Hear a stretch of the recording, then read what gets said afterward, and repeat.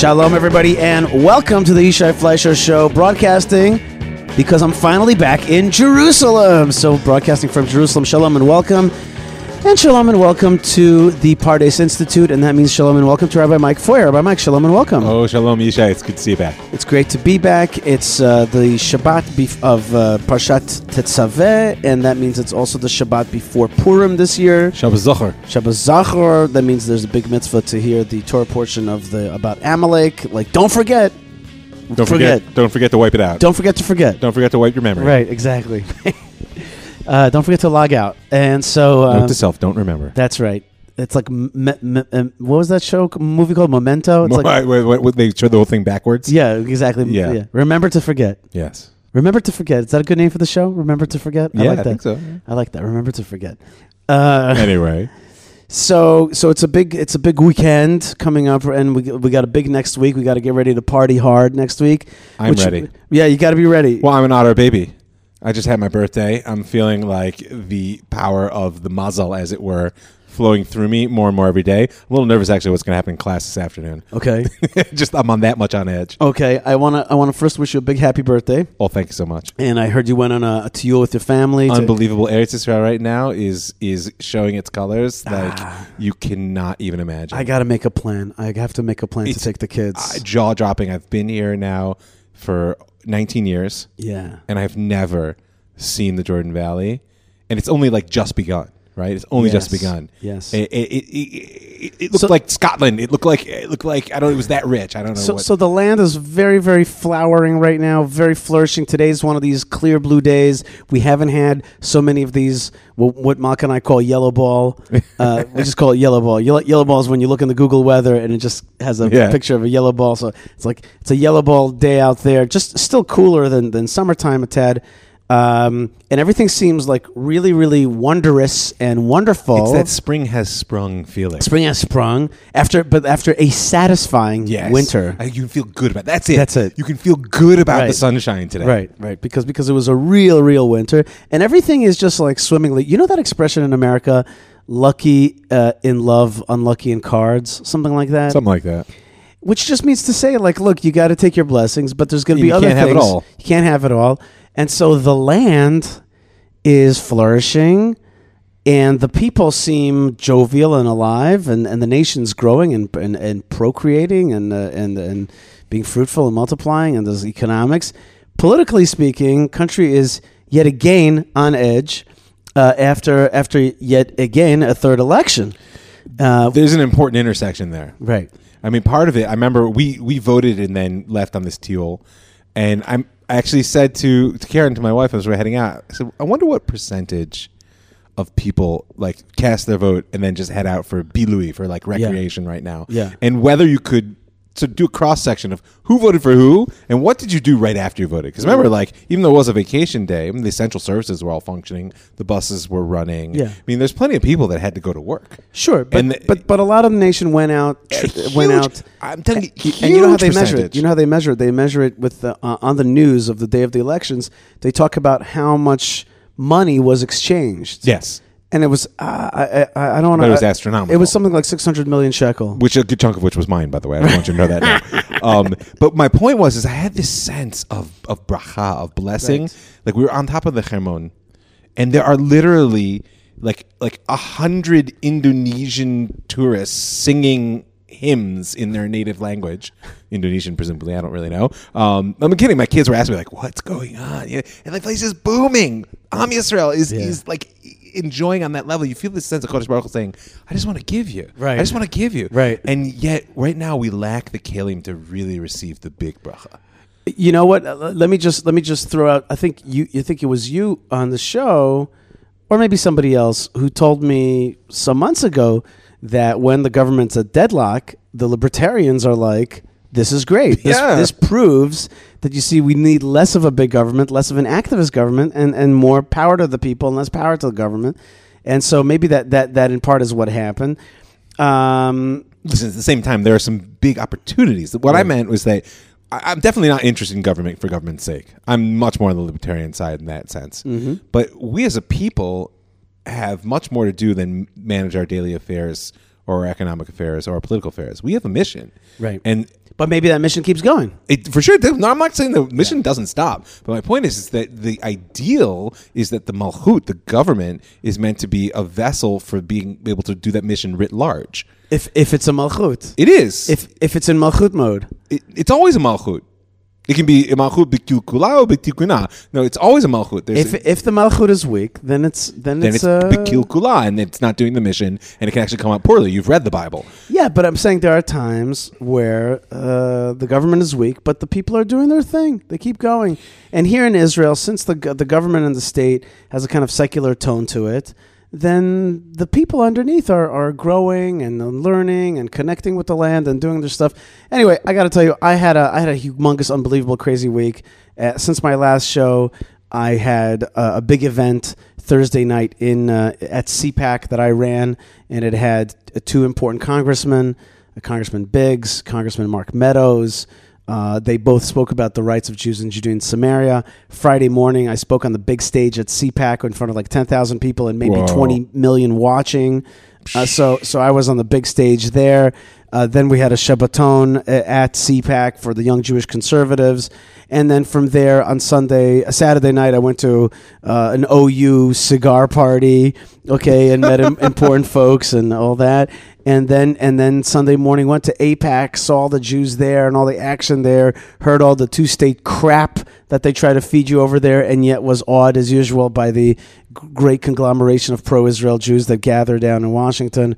Then I flew home, knackered, as we say, on the British Isles, and yet came home, voted, went to yoga because I wanted to stretch out my back, which actually ended up tightening my back up. But then next morning went to a meeting at the Yesha Council about a summertime event, and then went to I-24 TV to help analyze down in Jaffa to help analyze the election results. Just sounds brutal. And came home last night, and here I am with you today. And also last night, fell asleep at 8. Woke up at about 11. Oh no! And read the Megillah for 2 hours in preparation of the show with you today. So it's been quite harrowing, and I still have video to edit, monies to pay, contacts to log. What do you call it? File input. Whatever it is, input. Yeah, some data input. So lots of stuff. Still a lot of monies that I have to deal with in and out and all that kind of stuff. And anyway, bottom line is it's been very very it's been very, very alive. And it ain't over yet. It ain't over yet, Bechlal. And we got to come into Purim. And the government seemed at first that it was a great victory for Prime Minister Netanyahu. It still was a great victory for Prime Minister Netanyahu. Considering everything's got stacked against him, it's a pretty impressive showing. We're talking about 59, let's say, on the average. It might be 58. It might be 60. Right. We'll see. But let's say 59 seats out of 120 are not just... 59 seats were for Netanyahu and partners that were bemutar with announced pre-coalition for Netanyahu. No, because 59 includes Lieberman. No, it does not. Yes, it does. No, it certainly does not. If it included Lieberman, it would be 60. We'd be a done deal a long time ago. What? No, 59 is minus Lieberman? Not including Lieberman, 100%. I've been misreading these numbers. No. 59 is Likud, Shas, Yadut Torah, and Yamina. And Yamina. That's it. That's the people who came into this election saying we will be with Netanyahu. That's half the nation, without ifs, ands, or buts, stood behind Netanyahu. The rest of the parties, they're not one. It's not like it's one. Everybody stood behind. No. Well, I'll tell you what they stood behind. Not Netanyahu. Right? Not Netanyahu. Not Netanyahu. Right? They stood behind that. But first thing, you had a huge turnout for the Arab vote, which is in itself an issue to deal with and to contemplate. This is an important moment, in my opinion, in Israeli politics. Certainly. In many ways, I feel like what's on the table right now is: do we envision the Zionism as the movement for the self-determination of Am Yisrael, or not anymore? Right. I feel like that's what's on. That's why, by the way, if people don't understand why Benny Gantz isn't willing to just do the easy move and take the Arabs into his party, etc. Although it might not be so easy at this point, but he's been. Well, it's not just because he's some racist or an Arab hater, and it's also not just because it'd be bad politics, which it would. It's because he actually is still wedded to this classic Zionist secular notion that the whole purpose here is a self-determination for the Jewish people. Right. And to make that even dependent upon a minority partner in your government undermines the vision without any prejudice toward the Arabs as people or citizens. Wait. Let's kind of unpack that just a tad. If the Arab parties would be like, listen, we stand behind you all the way. We're just a minority in the land, but we support fully. And there were minorities like that. For example, Ayub Kara of the Druze, who used to be a minister in the Likud. Sure. He was like, I am with you, Am Yisrael. I am a Druze. I got my religion, my thing. I'm a minority here. But I want you guys to succeed, and I want you to sweep up us, our minority, up as well in the success of it. That is not what the Arab parties stand for at all. They're not saying that at all. It's a competing national narrative at this point. Right. And these guys have never, ever, not once in Israeli history, have joined an Israeli government. Recently, Have they ever been invited?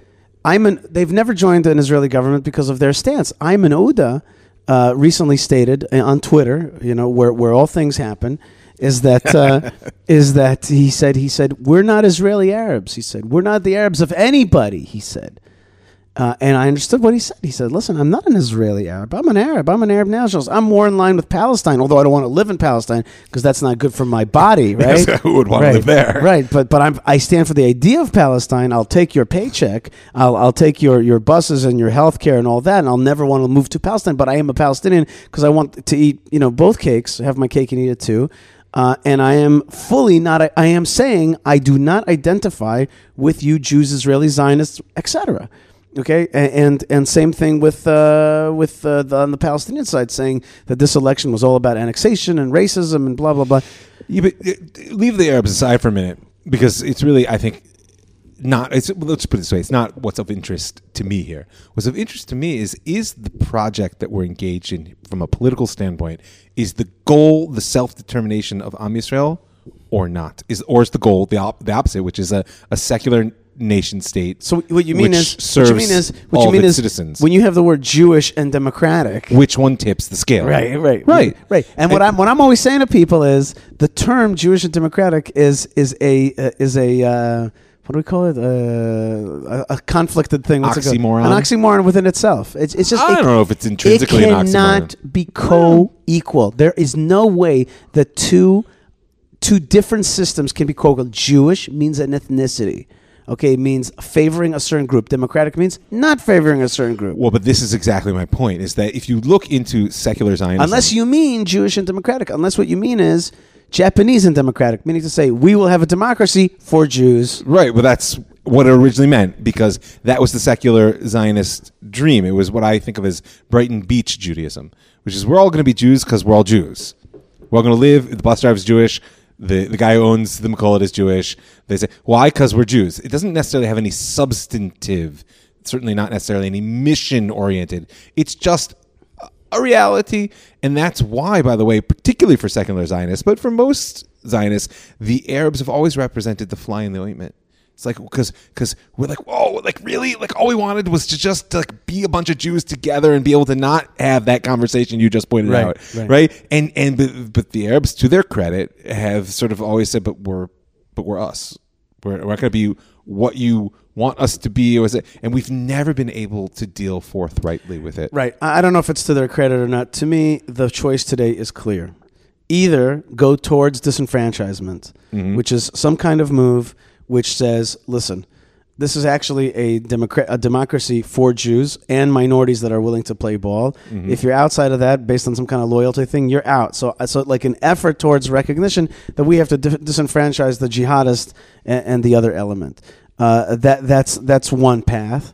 And the other path is, it's a similar path, but it says it's a little bit more, let's say, positive, which is let's identify the pro-Israel Arabs or force more people to be pro-Israel Arabs, okay? Well, you can't force to be, but you could convince. Oh, you could force.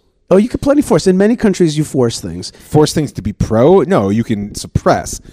You could say, listen. If you meaning to say what I mean by you're right. What I mean is cajole, meaning to say, but I mean cajole like you force people to make a decision. Yeah, you if you want X, Y, and Z, which we have, you have to do X, Y, and Z. By the way, you want to know where the path forward is, and practically speaking, what you're talking about is it, and it speaks also to the heart of the other side of the coin. Because remember, the right relies upon a somewhat non-Zionist element in its government as well. You think that Yahadut Torah sees the secular state of Israel as the embodiment of the self-determination of Am Yisrael? No. I think that they're in a question. I think they're in a transition zone right now. You would like to believe so. I'm not as certain as you are. I listen to Haredi radio a lot, and I listen to how they talk, and I see that they are themselves in a process of trying to understand the relationship. They are not quite clear about it Similar, themselves. by the way, to the Arabs, because and in both cases, I actually happen to believe that neither of their leadership is serving their people so well in that respect. But my point was to say that the way forward in, I would say, clarifying who's enfranchised. You want to stay away from disenfranchisement. No, strike the ear as well. Yeah, I know that, and I said it on purpose. I know did. I'm like, it's okay. Let's start. Let's just start. Whatever. We can have that discussion another time. My point is that on some level, full citizenship should be related to national service. Meaning, meaning full citizenship, by which I mean voting. Voting, right? You want to vote. By the way, that's another interesting thing. Since when? And I mean this as a question mark. Since when is citizenship equaled voting necessarily with voting? Also, since when is liberalism the same as enfranchisement of voting? Meaning to say, I say to people, Israel's liberal in the sense that it wants to grant liberties. Yes. But I want to give you a Bill of Rights. It's socially liberal. Right. I want to give you liberties, the classic liberties of freedom of speech, and et cetera. Yeah.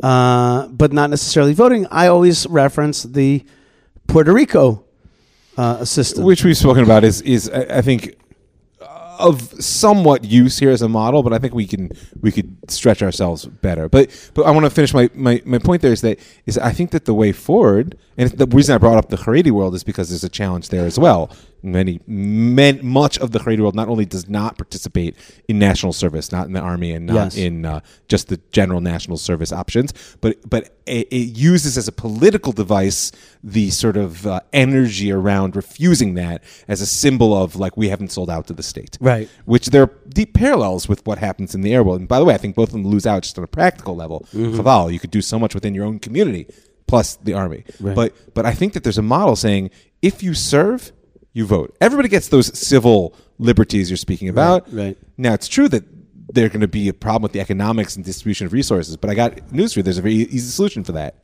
Then serve. It's much better than this loyalty oath idea, which I think is like, who cares? On some level, there's plenty of people in the world who will swear whatever they want them to swear to. But to serve. And to then, by the way, the army is the most effective tool still within our country with all of its warts and bumps. And it's also, by the way, the biggest source of consensus within Israeli society as an institution that people trust.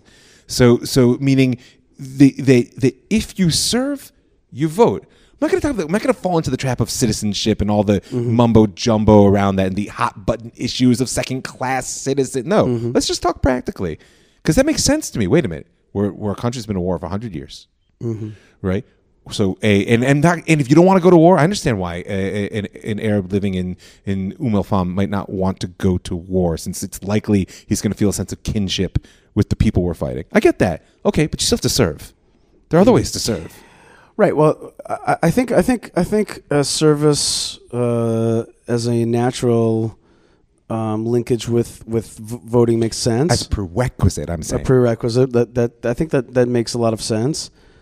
Of course, you're going to have a lot of the Haredim and the Arabs are going to protest that. Sure. But there is one additional factor which can be added into it, which can make it easier, and that is that the consciousness of national service, the machinery of national service in the country, which is, just to explain what that means all kinds of non-governmental organizations, right, social organizations, right, volunteer organizations, right, and doing that. And so, as opposed to the army, could also count towards national service. That's what I mean, right? And my what I used to say is, okay, so let's have everybody serve for 2 years, and everybody comes out with a card that says I served, which is your voting card. And if you don't want to do it, b'vakasha, we will have institutionalized in law your civil rights. You will be able to function economically freely. You'll have a passport that you can travel on. You know what you can't do? You can't make the decisions that set the goral, that set the fate. Why? Because you decided that you didn't want to do that for whatever reason. And of course, it would have to be adjudicated, and there are going to be exceptions, and there's going to be and by the way, I think that the violent politics that would come out of it would be healthy, because in the end of the day, I think we could rally a lot of our country. So you're saying we can homogenize the state around this principle of service? Homogenize is an interesting word, I think that's part of it. There's a leveling of the... Right, there's a certain homogenization, which is like, look, this is a state, and you're Haredi, and I get it, and you've got a different thing, and I'm not asking you to wave the flag, and I'm not asking you to hug Ben Gurion, and I'm not asking you to sing the anthem even. Yeah. But it is a state mechanism, and it has a certain bit, and if you want to vote in that state mechanism... Yeah, you want full citizenship, you got to have full buy-in. Full buy-in. Okay. Right. And same thing with the Arabs. You can't just sit there and snipe, and that's what they've really been doing. Yeah, sure. From the beginning of the state, and now with before. Right, but I'm saying within the parliamentary system. I'm talking about sniping within Israeli democracy. Although I think that's changing, man.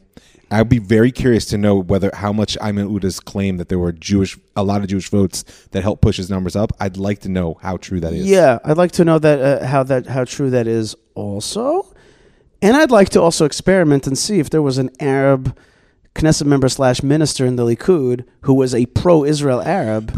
How many could he pull in? This is the next stage, is because suddenly, if you open up this very clear differentiation, there becomes an incentive for an Arab leadership that says, "Yeah, I'm Israeli."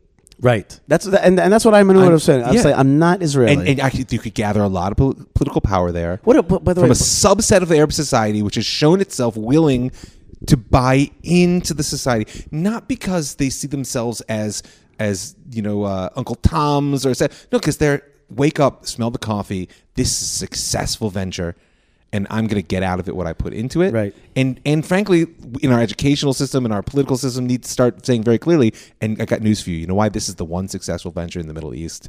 Because we're Am Yisrael. And you want to be on board for that great journey that's going to overturn the world? Great. You don't? We're not going to oppress you because we've learned from that. But we're also not going to enfranchise you to undermine our project. Mm-hmm. And that's the thing we're not willing to talk about right now. Mm-hmm. It's like the whole, either you're a victim or a perpetrator. That whole false dichotomy. It's like we feel like we have to fully enfranchise these people, even though they'll tell us to our faces that they're going to use that power. Not all of them, but enough of them to their leadership. Yeah, their leadership. We're going to use that power to undermine you. And we feel like, well, but if we're not the victims here, then we're going to be the perpetrators, and that we're not willing to do. Right. There's another way. There's another way. Right. And I feel like that's a very specific... It would be nice if there was Arab voices that would come out and also say things like that. True, but I think it's until we give them that safe space, as you know well, amongst the people that you speak to under the PA, until they have the safe space and the incentive to do that. I mean, if there was any person born ever in the Arab world who had the incentive and had the life and had everything to gain by standing up for Israel, it was Ayman Uda. But see, there's the other piece that we're not talking about, was he was politicized from a very young age. And the history, I just did an episode on the role that the Communist Party has played in the creation of Palestinian nationalism within our country, which has been, from the beginning, the core. And he's Hadash, if people are probably unaware, his party, Hadash, is not technically an Arab party. Right. It's the Communist Party. It is the latest iteration of the Israeli Communist Party, which is technically Arab Jewish. I mean, there is always a reserved space, which used to be, by the way, there was a reserved space for an Arab member. That was Maki in the old days, what it was, right? It has demographically shifted, and that worldview sort of morphed into the Arab world, and it was the inception of our homegrown version of Palestinian nationalism comes straight from the Communist Party. So the politicization that he received from a very young age has allowed him to frame all those reasons of privilege and safety and his very right to speak the way he does to a country in which anywhere else you throw a stone from our border and you talk like that, it ain't gonna end well. We'll just leave it like that. The only thing is, I know where he grew up, and I know the life that he led. Right. We've spoken, yeah. And but that proves what I'm saying, because there's no other reason other than the politicization. Meaning, once you grab someone's consciousness and you force it into a frame, everything looks right to them. Yeah, but it didn't have to go that way in his head. No, it didn't. That's on us, buddy. We've failed. Come on, we have failed in our ability. If Rabbi we can't Rabbi Mike, I hear what you. Can we do? But give me a break a little bit. Like, okay, I hear you, but on the other hand, he's a piece of trash. That's what I'm trying to tell you. I don't know the guy personally. No, I do know him personally. You know, I played in that playground with him, and I know exactly where he's from. I know exactly where he lived, and he lived in every single Israeli privilege that could have been given to him. Every single one. The best, happiest, luckiest Arab. And he comes from a minority of Muslims, a type of Muslim which is persecuted. So and now only I'll Israel speak to you as a counselor. Yeah. It makes perfect sense to me then that what he needs to do now is to prove that he owes the Jews nothing. Okay. Because to reclaim his identity, his manhood, you want to go there, we get all those things. Palestinian identity. To reclaim that, but that sense of empowerment, like I'm not beholden to. Right. Because there's a huge narrative out there that's calling him an Uncle Tom. I mean, that's a big part of the backstory of the Israeli Arabs, is that they're the ones who didn't run away, right? But they're also the ones that are the traitors. They're living on the inside. You know, there's this messy dynamic. I've been doing a lot of research to what's been translated into English in the dialogue between the Palestinian, the Arabs who stayed in Israel after 48 and the ones who did not. Mm-hmm. And it gets really ugly in there in both ways. And so I could say that in many ways it makes sense to me that the only way to use all of that advantage is to dismantle the structure that created the privilege to begin with, which is a big 21st century thing. Which is basically a fancy way of saying ingrate. And it's worse than that. It's also fool. Right, and because like you said, that Palestine that you want to create, you want to live there, because the first thing they'll do is take away all of those privileges that you used to dismantle the world that we built. Right, so, and they know it too. That's the funniest thing. They know it, but they don't. Whenever we just recently there was a proof of that. You know what I mean? The triangle communities with the Trump plan flipped out. They were like, hey, you guys want to live in Palestine? We're happy to just move the border. What? Hell no, we do not want to live in Palestine. Listen. That Arab psychology. At the end, it's like it's human psychology. The Arabs have their own bent on it. It's for sure. The whole honor shame culture is a big problem with them, but it's also human psychology. It's like everybody wants to have their cake and eat it too. Nobody wants to own their problems and actually fix it. We as the Jews, God promised us that this isn't going to end until we get it right, and so we've stuck it out. And so we have a much deeper sense of like, okay, well, I hear you. You have all those good reasons. You have right next to the Arabs, you have another group of people called the Druze, and they run a totally different life. Who are very unique people. I'm not sure that I think the Arab are the ones who are unique, because the Druze, they basically run a simple software in their head, which is called loyalty. And the Arabs, they run a software in their head, which is called jihad. One way or the other. It could be religious or secular jihad. But you realize that the Druze loyalty came into being in response to the Arab jihad. I mean, they were a people that broke away from the Arabs, and the only way that they could find, and they had to flee literally to the highest hilltops. That's why people are probably unaware that you find the Druze on the highest. I was just at the Hermon. I was in the Nimrod, the highest Jewish place in land of Israel. Why? Because the Druze are still holding the highest high ground, right? Because they had to run away from the Arabs in order to live, and so they realized, as a minority amongst the Arabs, their only way to survive was loyalty. Those two came into being together. Well, the Arab thing. I think that the Arabs have been conquerors and bullies for a long time. They're the worst. They're conquerors and bullies who got whooped. Right. and so now they're playing it, the psychology here is like to play the victim instead of being what you really are, which is the aggressor, and it's thanklessness and it's foolishness, and at the end of the day, it's really quite frustrating. But it's also dumb of us to have given them, let's put it this way. I'll put it in your language: to have given them the vote without responsibilities. Yes, that was absurd. But that's why I go back to that point, and that proves true, by the way, in all sectors of our society. Why is Lieberman sticking a finger in the eye of a right-wing government for the last 3 elections? Because he thinks the same way about the Haredim.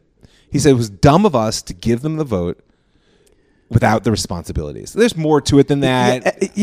I know that, but he is not such an ideologue. I understand. He's been in bed with the Haredim his whole life. But can you deny that is at least the energy he has rallied. No, that's what he's rallied. But that bespeaks something within Israeli society, which is a problem as well. You know, they've done research on the amount of funding that the state gives to Russian communities as opposed to Haredi communities. And it turns out that the Russian communities have more social welfare needs than the Haredi communities. Okay. So, they don't go to the army. But in terms of just raw cost to the state, you're immigrants, and I'm part of those people. But your immigrant class that you get to vote for you, you make it look like they're the great contributors, the Haredim or the bloodsuckers. But that's just simply not true. On top of it, he himself was reliant on these people for a long time, and he turned his back on everybody. His problem is one thing: he's a wrecker. He is not a builder. He has no record of building. And there are two kinds of people in this world: builders and wreckers.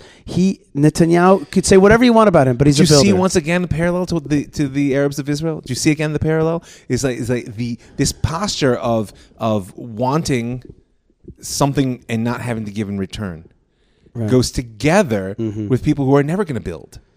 Right? And in the Haredi world, for all the world of Torah it's built, has not invested in building the state in the way it could. And but they're building yeshivas, they're building families, they're building buildings, and they build economy. Their own. I mean, the Arabs are growing too. I mean, listen, this episode I just released says in 1960 there were 250,000 Israeli Arabs. Now we're looking at probably 1.5 million. I don't exactly know the number. Right, like that's the big joke you've seen it on social media. Right, worst jihad or worst genocide ever. Right? So there is, of course, that side of growth. But what lacks here is the invested national vision, and I think that it's a critical testing ground. Are you willing to put your cards into this national pile? In which case, yes, then we will take the risk of enfranchising you to make decisions in it. Are you not?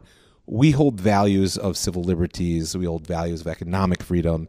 So therefore, just by virtue of the grace of God, by the way, that put you in our borders, we'll give you that. But not if you're not willing to buy into the national story, then you can't. Make the rules. In order to do what you're recommending here, it's going to take a big change. Oh yeah, and the truth is that big change. I wouldn't say it's coming, but I would say the rumblings underneath. What do you call those pre-earthquakes? Those tremors. The tremors are here. Yeah. And I have a question for you. Do you want this government to work out this round, or do you want a fourth round? I want it to work out. I want it to fail. Okay. Because this crisis has to get deeper. Right. And that's why I said, in the end of the day, 15. I appreciate the fact that the Arabs have succeeded in saying, "Hey, folks, we're not going away." Now, they may not be pleased with the response they get, but I think it's important. Stop sleeping, people. Stop pretending. When the Arabs had 6 votes, 10 votes, we could just say, who cares? 15. They're the third largest party right now in the Knesset. That's right. Wake up. That's right. Smell the coffee. Whatever it is you decide to do. Right. And their thing is gonna be to just stick a stick in the spokes. That's all they're gonna. Yeah. They're not gonna move forward. Although by the way, interestingly enough, the number one issue that the Israeli Arab voters are asking for is, ironically, listen to this, because it also fits into the whole story here.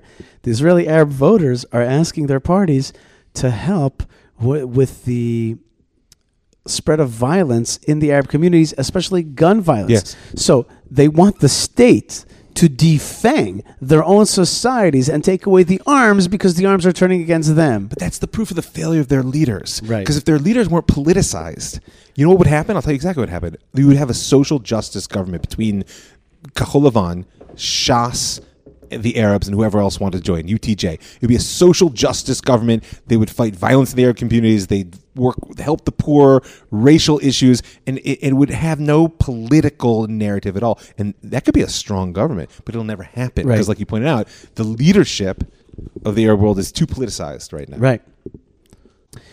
Okay, so no, I mean what you said just now about wanting the current government effort to fail is a powerful. Not wanting. I understand, but seeing the advantage of it of such a thing happening, it's a powerful tale that you're weaving here, and quite seasonal.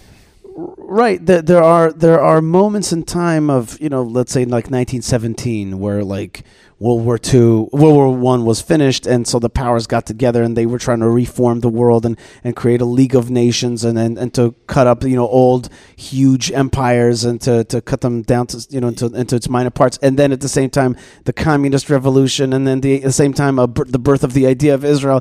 Like there are these ripe moments in time. Yep. It might be that we're entering such a ripe moment. Ripe moments are scary, like birth. Oh, yeah. Like birth is scary, and also great things come out of them, and some crappy things come out of them. For sure. And that's You exactly... just hope it takes a step upwards. Right. Like the European fake countries that were created here in the Middle East in that era were bad things. Yeah, and they're falling apart all around us. Right, they're falling apart because they're fake. Yeah, they're just fake. They're fake. And Jordan, the fakest of them all, the fakest country of them all, is still around because everybody wants to see it stay up. And which is why we need to just start pushing on that button.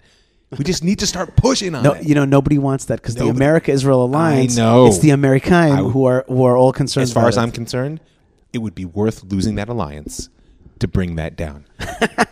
Well, these look again, like what you're talking about is putting. There's a great Hebrew word muskamot, like social contracts, right, into the blender. Yeah. Okay, and then you hope it comes out a nice milkshake. Oh, yeah. But it could also come out not as a nice milkshake. But you know what the flip side is? I could dig it. I could hear it at least. Worship of the status quo, Yeah. if you really believe that the situation is in its heart not stable, Right. is the equivalent of welding the lid on a pot while leaving it on a boiling stove. Right. Eventually what will happen is it will just explode. Right. Right, and that's what I see around us, is that anybody who thinks that like higanu ad lemenucha, right, that we finally arrived in the nachal menucha in that biblical sense, we've achieved, either has a very low bar for what Am Yisrael is trying to achieve in the world, or isn't paying attention to the situation. We're not there, man, and therefore, by my eyes, by definition, there's major change coming. I don't worship the status quo. I don't know about the word by definition. I don't know about that. I'm sensitive to the word by definition, but there is. I'm talking prophetic definition Right, okay. of what we've inherited from our forefathers, that the voice of God that has come through our people for thousands of years. That's what I mean when I say by definition. We ain't there. And yet, on the other hand, we live in an era of great bourgeoisie. That's one of the big barriers. It's a huge barrier. And yet it is nice. It's great. I just took a 2-day vacation. Right, exactly. I was driving a massive rental car. And I don't mean bourgeoisie in the material sense. I mean it like there's time to contemplate and enjoy. Life is good and grow in Torah and go into the Temple Mount, etc. Yeah. Okay, so we shall see because what you're I wouldn't say, I don't know if advocating is the right word, but what you're kind of envisioning here is a not exactly evolutionary, but somewhat revolutionary. A bit more revolutionary. It's between evolution and revolution. Well, I mean, the funny thing is if you actually study evolution, there are two models. There's the classic evolution opposed to revolution you're speaking about, which is the gradualist. Slowly things change. Right. But the reality of how evolution functions, if you actually look at the fossil record, is what's called punctuated equilibrium, which is that periodically there's massive change. Right. Asteroid hits off the Yucatan, and suddenly all those little gerbils that were scurrying under the rocks are sending rockets to the moon, right? Meaning that the way in which life actually changes in the evolutionary pattern is, okay, lot, slowly, but boom! Right. And then everything reorders. Like you yourself pointed out. Yeah. Maybe in human history. Maybe caterpillar to butterfly. It's called punctuated equilibrium. Right. I mean, a caterpillar becomes a butterfly. It is dramatic. Yes.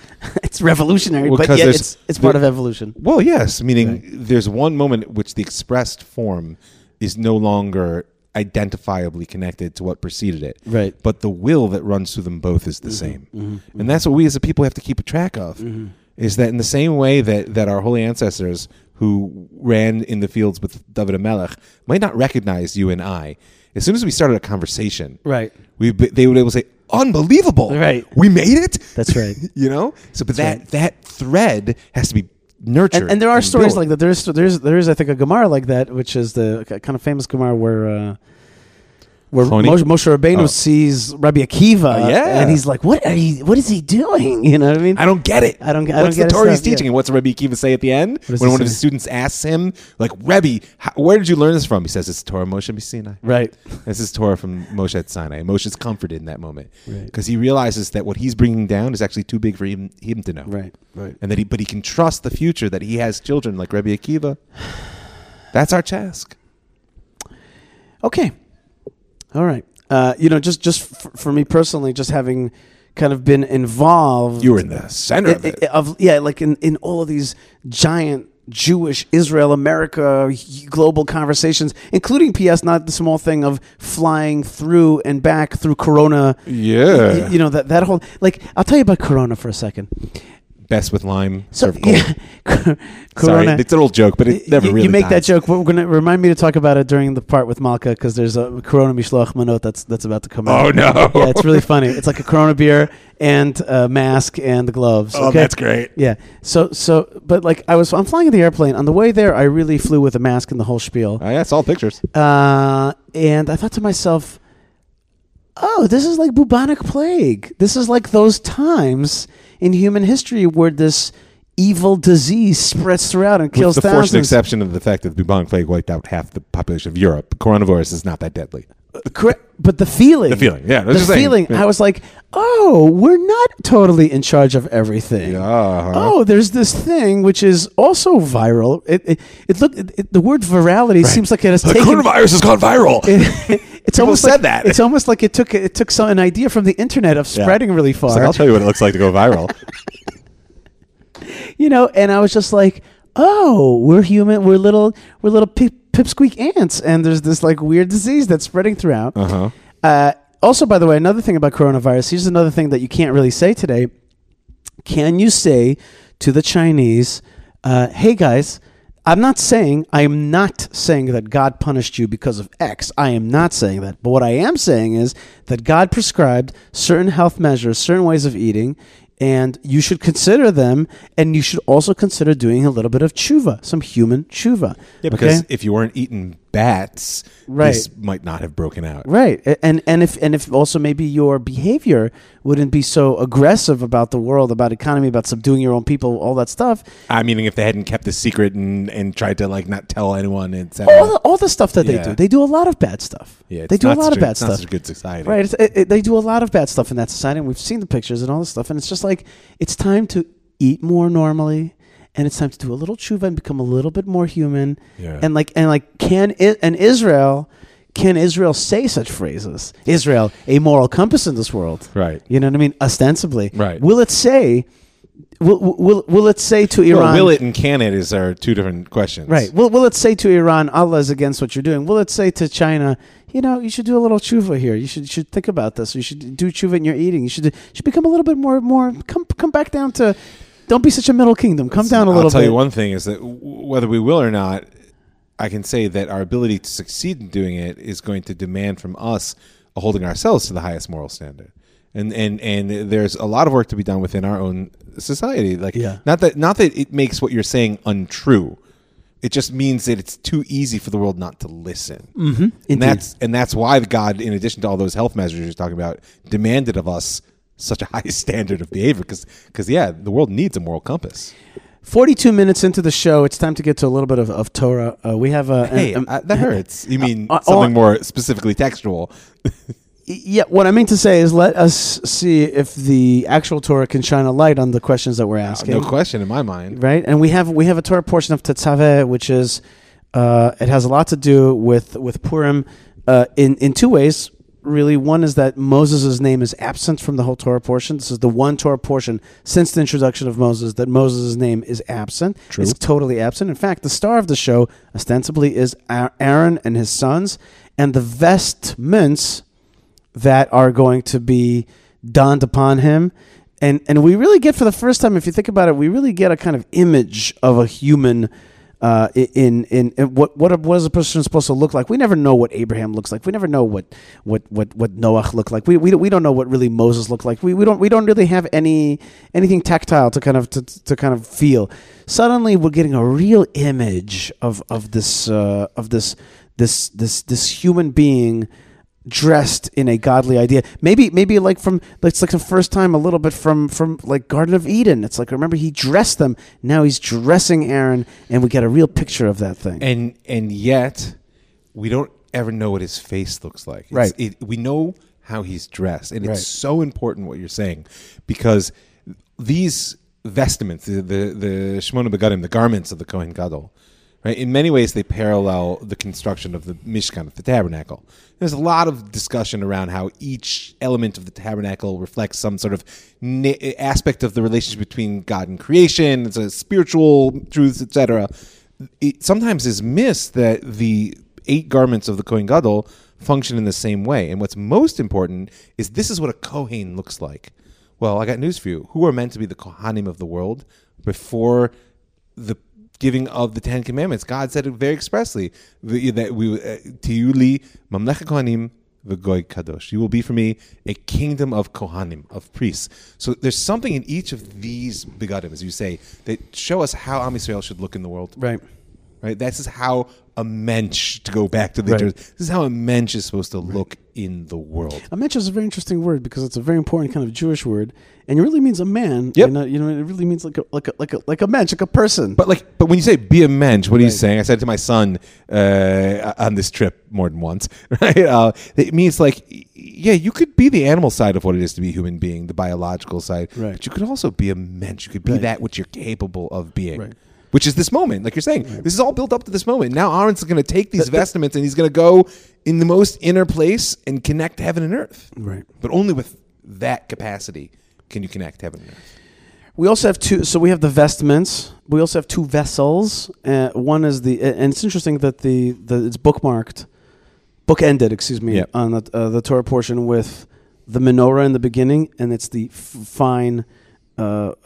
Refined oil that is to be lit in the morning, and then at the end it's the golden incense altar. The golden incense altar with the crown. I talked about the 3 crowns last week's show, but it's got this crown, and so you have these really very spiritual ideas. You have the light. It's right. Not even the menorah. It's the light of the menorah. It's the fire of the menorah. And then the incense at the very end. It bookends this human being, as you said, kind of faceless, but on the other hand, with a lot of godly personality. Well, not only the facelessness is indicative of the fact that by wearing those clothes, you become the Kohen. I mean, it says expressly, one of the ways in which there of course, was the anointing oil, but the anointing oil at a certain point in history gets lost. So how did the later Kohanim become the head Kohen, the Kohen Gadol? You put the vestments on them, which again is a message. Is that this is, if you want to become the priest who connects heaven and earth, you need to put these things on. Why is it bookended by those 2 particular tools of service? Which are the more they're not the there is also sacrifices in this week's Torah portion, but the bookends are not the sacrificial ones. Correct. They're the ones that kind of, you get a sense that they'll keep going forever. This idea, and they have an expression elsewhere in our practice, but they're also the more refined. Right. There's a particular avoda, a particular spiritual practice, which is associated with both the menorah and the golden altar, and nothing else, which is hatava. Right. The hatava hanerot.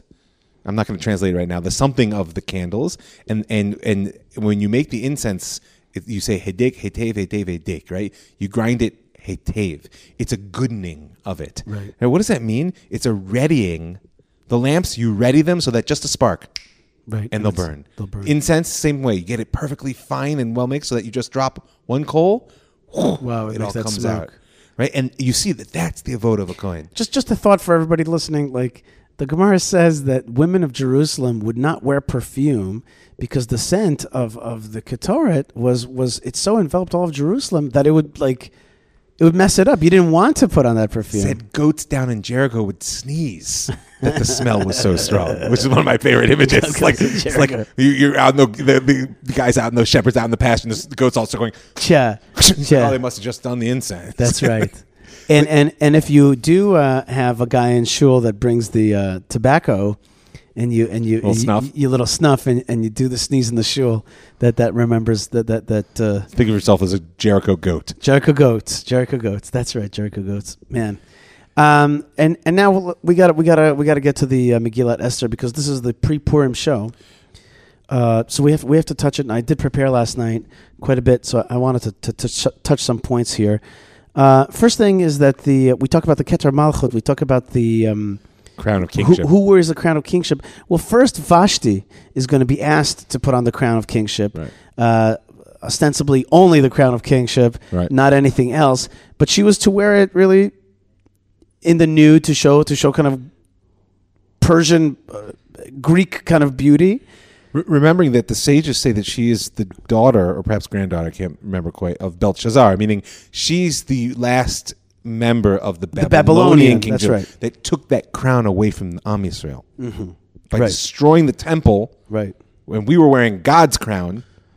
And so therefore there's a very important moment there of trying to get her to don that crown in the nude to show the Persian power. Right. And she also, it says in the Rashi, that she forced her maidens, her Jewish maidens, she under servitude, she forced them to work naked on the Sabbath. Mm-hmm. So she in turn was forced to come kind of naked on the Sabbath. The other thing that is mentioned about the crown is the horse that Haman says, let's get it ready for whoever it is the king wants to honor. Whoever the king wants to honor, which is ostensibly me, right? Because who else would the king be thinking of? Right, says Haman. And when he says that, the sages say that Ahasuerus' face changed. He realized that Haman wants the crown. Right. Or what he said, and another take is, what did he mean by crown on a horse? Now, it turns out that in Persian times, horses did wear these crowns, these kind of crowns. But another way of saying it is, you're calling me a horse. Right. You're saying I'm controlled. And it turns out, if you read the text, that Ahasuerus, the king of Persia, is a constantly controlled person. Yeah. He almost makes no decisions on his own. He's constantly being recommended things, and he's swayed, and then he's upset. They give him another piece of advice. Every powerful advisor look at the person behind whom they stand really as just a vehicle for their own plans? Isn't that what a wife looks on a husband? I was going to say. I mean, that's a classic relationship there too, right? But meaning Haman slips up in that moment, right, by revealing his deeper relationship as he sees it. Right. Another thing is the very amazing statement that the sages say is that, do you remember the first laws that came out from Ahasuerus to the kingdom? He said, every man should rule his house, right, and speak his own language.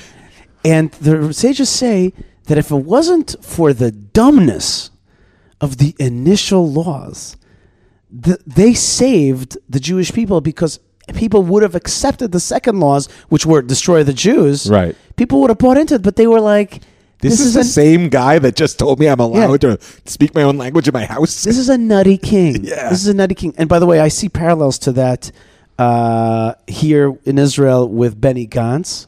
I think that Benny Gantz lost the vote in part because he was just a bad communicator. And you thought to yourself, this is a bumbling fool. He comes across as a bumbling fool. And he doesn't have the Rabin stolid silence thing, because he tries to compete with Bibi on his turf and fails miserably. You can't compete with one of the best communicators of all time and be a less than moderate communicator. Yeah. Not moderate, medium communicator. But I think he just lacks the integrity to just then be quiet. Right, he doesn't do that. So too in America right now, you've got this Joe Biden. I've watched him a few times now, and I got to tell you something. It's painful. The guy is senile. He's partially senile. For God's sakes, does anybody not see this? The guy is senile. And I'm not talking about his opinions. I'm not talking about what he stands for. Just is the way he speaks. Right. He doesn't have it. And he's going up against Trump. What a joke. Who, for all his wackiness, is an effective communicator. I sat about 30 yards from him as he gave an hour and 20-minute long speech, which was a tour de force. You love him, hate him, agree or not. He's an effective communicator. Certainly an effective. Really, not even just everything from off script to on script. Meaning sometimes it comes across like, wait, what just happened? That was really weird. Yeah. But it works somehow. It works. So what were we saying just now? That the dumbness of laws. Right. Like people don't trust leadership that says stupid things. For sure. Which opens up a very dangerous vacuum, don't forget. Is that this is one of the things we face in our country right now, is that, thank God, the percentage of voting apparently went up even a little bit more. Yes. But there's that danger that lurks is that people really give up. It went up a bunch. You went up a bunch? I know it went up a little. No, it went up quite a bunch. Hashem. That's such good news. It was very high voting. It was one of the highest votings ever recorded in Israel's history. It was at practically 70% voting. That's such good news. And I mean, America would be jealous of this voting. Yeah, but that's one of the reasons, of course, that the Arab vote came up so high because they got out the vote. And the Likud vote. For sure. And what went down was the Tel Aviv vote. Right, because they're the ones that are the ennui. They're like, ugh, government. This is like maybe they were just disappointed in their guy. Well, maybe they thought that their horse wasn't so great. Yeah, at some point you got to back a horse. Here's another thing I found yesterday, which I thought was very, very interesting and kind of new to me, just a tad. Which was, it said that very famously, it says that she wouldn't reveal her nation. But I found the Rashi, and Rashi said, right. Speaking of Esther, and I found the Rashi. The Rashi said that she didn't reveal that she was from royalty, that she was from a royal line. Mm-hmm. That was a big thing. From the house of Shaul. Right, because had she revealed that, then they would have detained her more and would have been interested more in that marriage. And she couldn't have moved below the radar like she did. Right. She wasn't a threat at all to Achashverosh. Right. That's right. And she was able to therefore, and don't miss, of course, that the critical moment for Esther, after Mordechai tells her about the decree and she says, I don't know, I can't go before the king without risking my life. And he says, listen, this is the moment, take it or leave it. And they all fast. It says she's loveshet malchut. Right. She dons royalty. Right. So in that moment, you have this sense that she's been holding herself back since day one. She didn't tell anyone she's from. Right. But, royalty will out, as they say. Meaning, like, she wasn't your average. Is that a phrase? Yeah, like, you just... In the idea being that, all those folk tales about, like, the prince who's kidnapped and is, but there's some element of breeding, of culture. Maybe even you want to go into the genetics thing. I don't even need to go there. But just the way in which you are doesn't match the world around you. You have a sense of vision. I have met some people that are from type of royal lines, and they bear it. They bear it out. By the way, here we are sitting with Patil Techelet. Right. One of the reasons that if we could go so far as to say God's reasons, one of the understandings that we have of why a Jew is meant to wear this blue string is because this is the color of royalty. So therefore, even if you're a simple farmer, plowing the fields of the Galil, or you're some guy, I don't know, packing meat right now in Rehovot or wherever, like, just remember, look down and see you are royalty. And therefore, it's not a privilege, like, be egoistic. No, you need to carry yourself as such. It's funny you say this because I just realized that on the flight over, and I flew United. For the purposes of Zionism, I left El Al for this trip, and I flew with United. In order to be back here in time to vote? Right. So I left El Al. Good. You didn't go with the formalist Zionism. We went to the real one. Right. I went for voting. And I must say that I missed El Al very much. Our mutual friend Zev says, that's like home. That's your home. That's your home airline. Latova the Mutav. Yeah, no, and I missed it. And and the only thing is that on United there was some excellent TV, and I did get to watch on the way there. On the way back, I didn't watch 1 minute of TV. On the way there, I watched 2 documentaries, which were quite interesting, really quite interesting documentaries. One about technology, one actually about sports, weirdly enough, but it was about Russians being brought over to Detroit to play. Anyway, whatever. It was interesting about the Russian-America thing. Royalty. Right, royalty. Speaking of royalty, Haman made himself into a god, according to Rashi. Not that he was wearing the god... Little idol on his chest. Little idol. But the reason that Mordechai wouldn't bow to him is because he portrayed himself as a god. And because Jews do bow down. Yeah. There's bows of greeting. There's all kinds of bows. Bowing to a king is a reasonable thing. Right. It's real power. We recognize power. But somebody who makes himself into an idol and into a powerful god. Now, also Rashi mentions famously that at some point, and this is just a great backstory, that Haman and Mordechai were both generals in the army. And at some point, Haman's troops ran out of food, and he had to make a deal with Mordechai. And so Mordechai wrote on a shoe that forever Haman is a servant to Mordechai. Right. So he would show him the shoe. And that would make him kind of crazy. And that's why it says, like, every time I see Mordechai, I go kind of crazy. I've got everything, but it's not worth it to me as long as he's around. Okay, so let's just talk about 2 more things, and then we're done. The Tao Te Ching, which I've mentioned a few times, is I think one of the smartest books outside of Torah world. Is the Tao Te Ching. A lot of wisdom. Lots of awesome wisdom. And it says something like, sometimes you have to allow something to go big before it can kind of disappear from this world. And I know this is going to sound a little gross, but I very much think of a zit.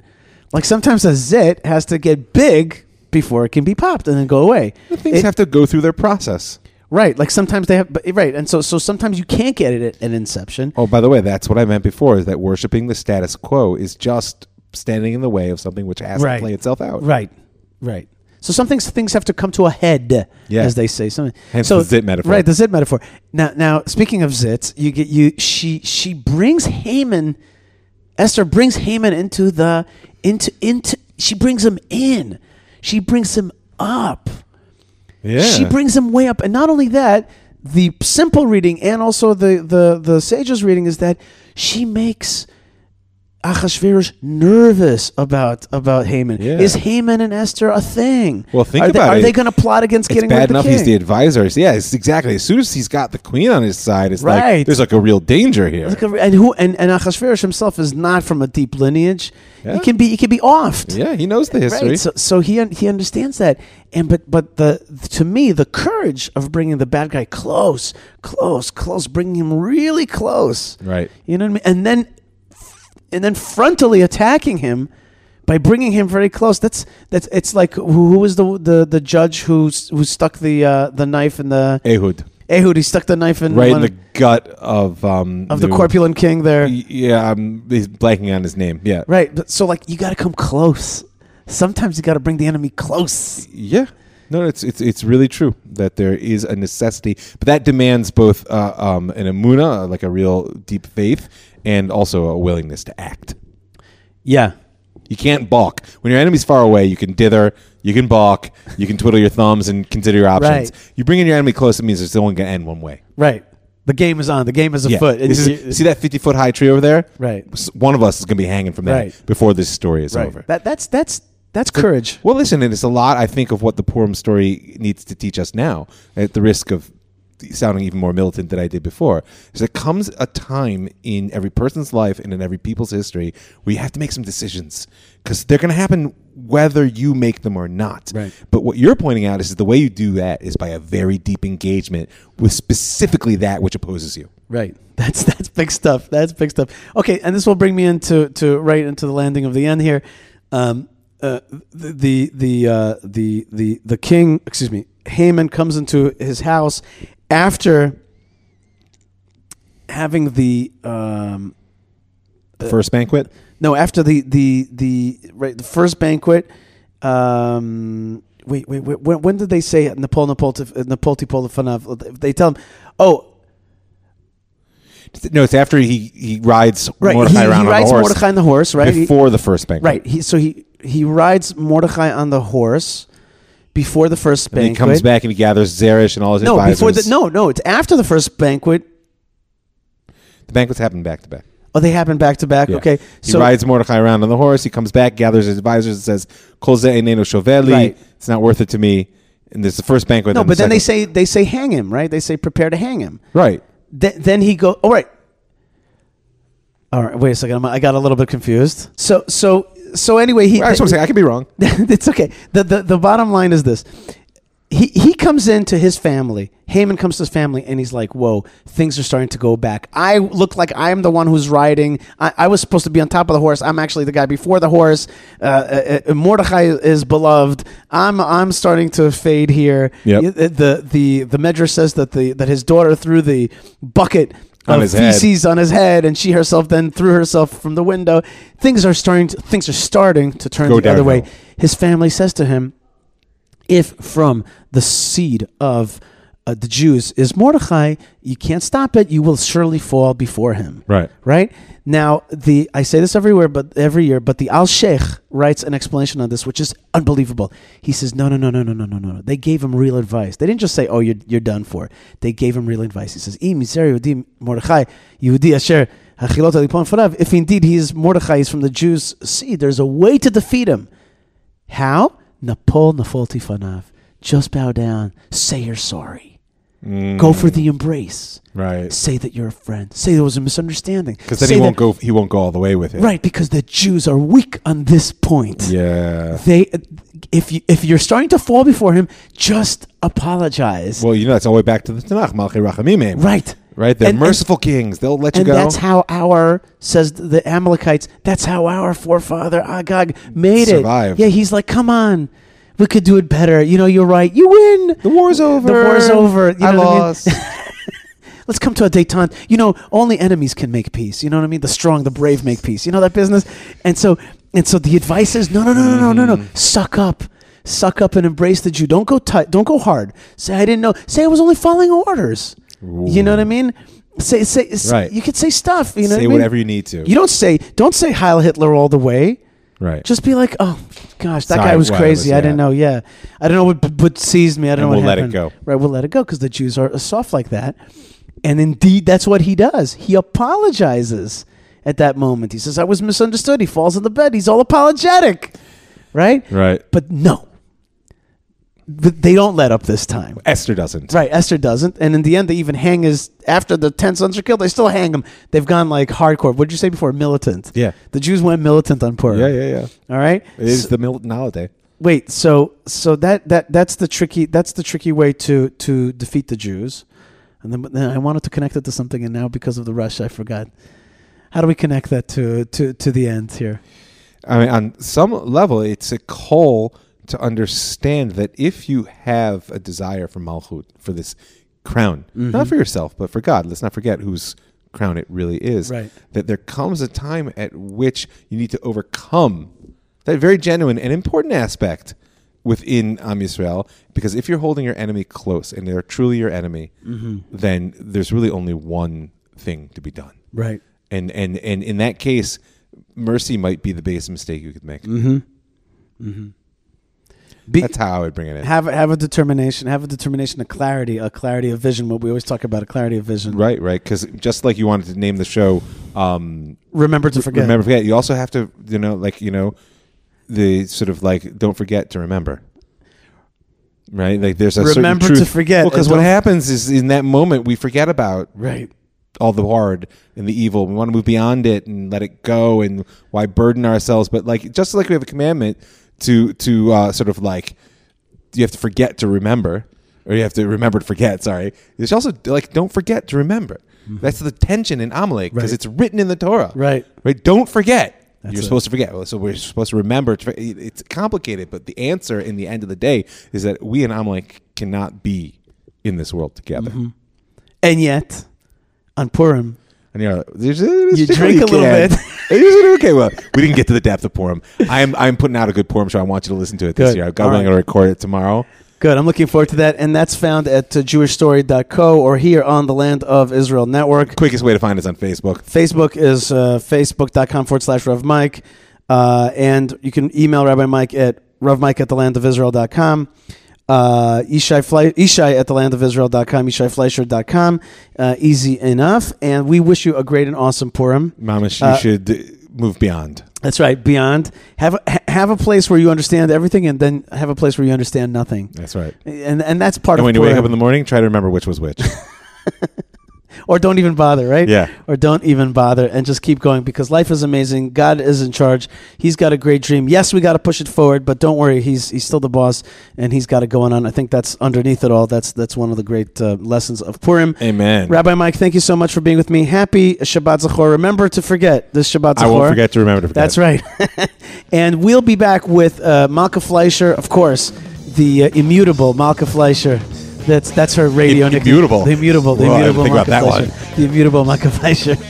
The indefatigable immutable Malka I would certainly Fleischer. never try to mute Malka. Yeah, that would just end poorly. That's what I'm saying. It's just she's immutable, and she's on next here on the Land of Israel Network on the Ishai Fleischer Show. Stay tuned. God bless you. Happy Purim, Rabbi Mike. Shabbat Shalom. Oh, Shabbat Shalom.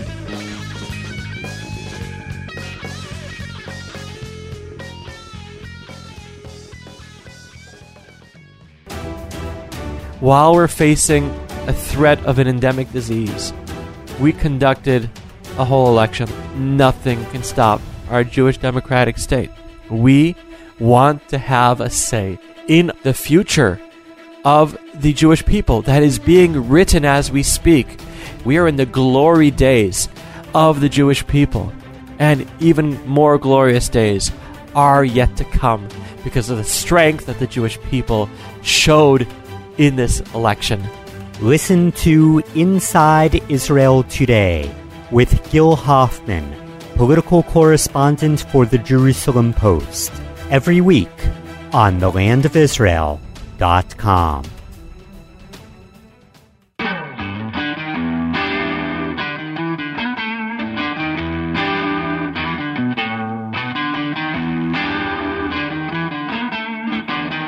Shalom and welcome back to the Yishai Fleischer Show, broadcasting this segment from Judea, and we're in the home of Malka Fleischer. Malka, shalom and welcome to the show. Hey, Yishai. You're a tad ill. I'm a tad. I do not believe it is corona related. No, you have a cold. But I have just like a cold. Although I will tell you, and I guess probably a lot of people out there listening can relate to this, you get like a cold, and it's a cold where you're like, on any other given day, you'd just be like, oh, I got a cold. But now you're like, oh my God. Is this it? Oh yeah. Is this it? Is this my moment? Do I have to call an authority? Do I have to go to a doctor? Do I have to call a hotline? Right. Do you have to be quarantined? Right. Like, is this like am I a public health nuisance? Yeah. I was on the plane on the way back. On the way to the United States, I was very careful and I wore the mask and everything. On the way back, nobody else was wearing a mask. Plus, I was tired, and I just sat down. So if everyone else jumps off the Brooklyn Bridge, are you going to jump too? No, but that's what happened. And I did wipe the chair and the screen and everything with the alcohol wipes that your wife provided for you so diligently. Correct. I did carefully. That's right. I did that, and then. But at the same time, at the end of the flight, I saw a friend of mine, like an acquaintance of mine, and she was sick. On the plane, she was wearing a mask trying to contain it. Anyway, I was just like, oh, and I said to her, Corona? And she was like, I don't know. See, like that's a tiny bit where I am. Like my daughter, the beautiful Kiana Hara, Leah Batzion, she had a cold. A straight up cold with throat, with snot, all the regular stuff. And I knew that she was going to give me this cold. Right. And because she relentlessly breathes on me without any kind of guilt or effort whatsoever. So then I got this cold. But even still, niggling in the back of my mind is this like, oh my God, like, I don't know. Sicknesses are so scary right now. Yeah. Well, the thing is that, and I was talking about this with Rabbi Mike, it's medieval. It's medieval and it's... Right. We're actually very blessed. this coronavirus, it's dangerous. You know what the real danger of it is? But the truth is, Yishai, if this had been 50 years ago even, but certainly 150 years ago, then like this would be a very deeply scary illness. Yeah. But the illness is having, however, while what you said is true in terms of life and death, in terms of health, in terms of economic health, today it's having tremendous ripples. Right. And it's having ripples on the stock market and tourism. Oh my gosh, are you kidding? Today, Yishai, I saw... So first of all, let's start here in Israel. Here in Israel, Purim is coming, right? It's a holiday of being together and drinking. Yishai, we're writing our names on our cups, and no one's allowed to touch them. Right. Like, we're not such a germy... Not that I'm drinking out of strangers' cups or anything like that, but I wouldn't say I'm like a germy person. But now it's like everyone has to... I bought a giant bottle of Alco Gel today. Yeah. I thought about putting it on a table outside the front door of our house. And like every time you walk in the house, you have to like Alco Gel your hands. Right. But this is like the level that we've gotten to. Purim is coming. And with it, like all kinds of festivities. Israel loves Purim. It's like one of our happiest things. And in Israel, we're so lucky that we even have 2 days of Purim because we have regular Purim. And then some cities, including especially Yerushalayim, have 2 days of Purim. Right. But now everything is up in the air. There's some big concerts that have been canceled in Tel Aviv, a soccer State Cup quarterfinal match between Maccabi Haifa and Hapoel Beersheva in Haifa Wednesday night was canceled. They are the entire Maccabi Tel Aviv basketball team is under quarantine, Isha. Oh my God. Because they went to Spain, the country. Oh my Right? They went to the country of Spain. Cholon, which has an annual Purim parade, drawing thousands of people, canceled. Dang. The cities of Ramat Sharon, Givatayim, Herzliya, Modi'in, Maccabim, Reut, and Carmiel canceling their Purim events. Whoa. Jerusalem has a major marathon every year. And originally I heard that event had been canceled. It has like 5,000 runners from abroad, meaning to say there's like tens of thousands of people, including 5,000 runners from abroad. They are considering canceling that race. And that is like millions and millions of shekels. Today I saw a video on Twitter, which is like my preferred social media platform. Yadua, well known. And I couldn't believe this video. It was some like foreign airline, I want to say like a German airline. Yeah. And they were like, listen, the Israeli government is imposing more and stricter guidelines on what will happen to people returning from various European countries. Meaning to say that now, for example, if you go to Italy at all, like if you had a stopover in Italy on your way from America and you come to Israel, you go into 2 weeks quarantine. You come back from Spain. 2 weeks quarantine. 2 weeks quarantine in your house. Well, there is one self-quarantine. There is one. El Al is going to get hard hit. A lot of people are hard hit, but there is one organization that's going to be doing real well. Which? Netflix. Okay. Yeah, seriously. And the Alco-Gel Corporation, like the Dr. Fisher here in Israel, we have this company called Dr. Fisher. Yeah. Which makes a lot of like it does local creation of all these like shampoos and all these different things. So they make like Alco-Gel, and I bought like when have I ever bought like a giant? Never in my life have I bought like a bulk size Alco-Gel. I think we should put a slip and slide outside of our house that's here. That's funny. A little Alco-Gel slide. Yeah, you have to like just slide your whole body on it. I like that. Slip and slide. Wait, so you come back from these countries and then you have to go into self-quarantine for 2 weeks, which on the one hand sounds great. On the other hand, sounds like an absolute nightmare. And people who, have to get to work, kids who have to go to school, it's crazy. Imagine being forcibly kept in your house for 2 weeks. Like the first 2 days, you're like, this is the best thing that ever happened to me. Then the next 12 days, you're just like, I got to get out of here. I got to get out of here. I got to get out of here. Right? Maybe. Or you write your book or learn all of Sefer Yetzirah. Ishai, you're home with 3 kids. I tell you what, I'm going to go sit and learn Sefer Yetzirah. You watch the 3 children for 14 days. Okay. The kids will go. The kids have to stay in quarantine? Whoever is in the house. Like, it's a crazy. There's thousands of Israelis under quarantine right now, and we're talking about people who haven't even necessarily come into contact with anybody. May I ask you a question? These are people who just came home from countries. May I ask you a question? And I say this, I want to... Well, I didn't get to tell you my story. Oh, just... Can I tell you? Okay, do you want to ask me the question Here's my first? question. Is it an overreaction or is it proper? That is one of the big questions. Because my friend Arthur is in healthcare. Yeah. And he's truly concerned about the situation because it turns out that the coronavirus, look, there's good news and bad news. It's mostly good news. The good news is that like 96% of people are going to be okay. I read the bad news is that 3.5% of people are going to die. I read that one Israeli patient simply healed and got out of the hospital. And that's what they're saying. And they're saying, by the way, that like you could have corona. That's why they make you stay in your house for 2 weeks, right? Right. Like you could have coronavirus and be hunky-dory, completely fine. Right.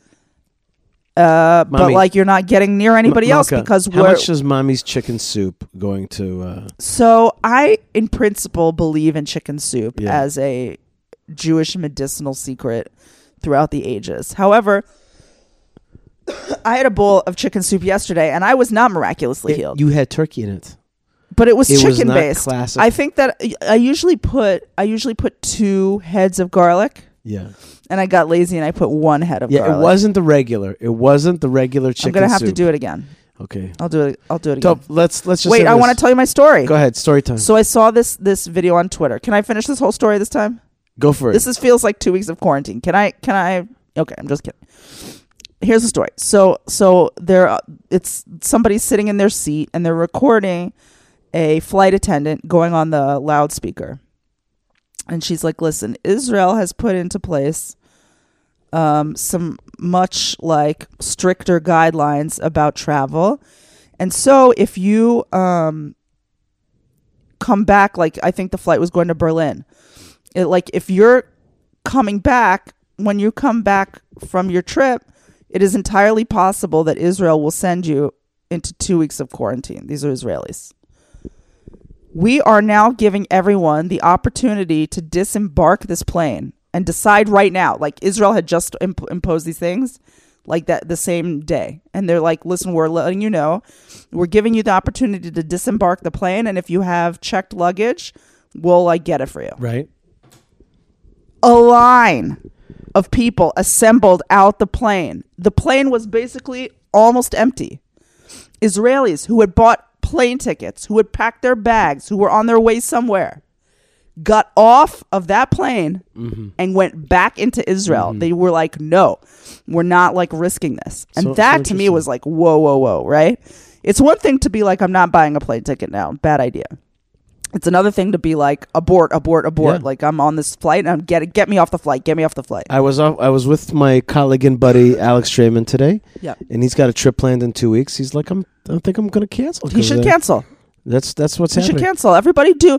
It's a nice little thing they call FaceTime, that they call Skype, that they call WhatsApp video. Okay, you got to meet with somebody. That's how we're gonna do it right now. Yeah, I wonder until this thing Be'ezrat Hashem blows over. I don't know how long it's gonna take. I hope companies like El Al and stuff, who now after my United flight, I feel even more warm and cuddly for El Al. El Al, I miss my El Al. I feel sullied.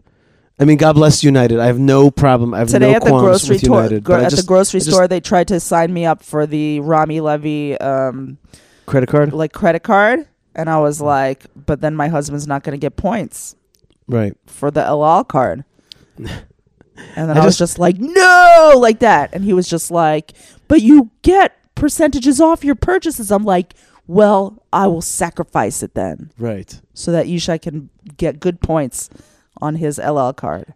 Yeah, I've always had a soft place in my heart for El Al, and I like flying El Al, even though it's sometimes more expensive and all that. But it's just I enjoy El Al. But now I'm worried about that airline. I hope they have insurance for the situation. Dude, is there insurance for this kind of situation? Listen. I want to just give you the details. Remember, I was telling you this thing about Germany just now. Yeah. Here's the new rules. Yeah.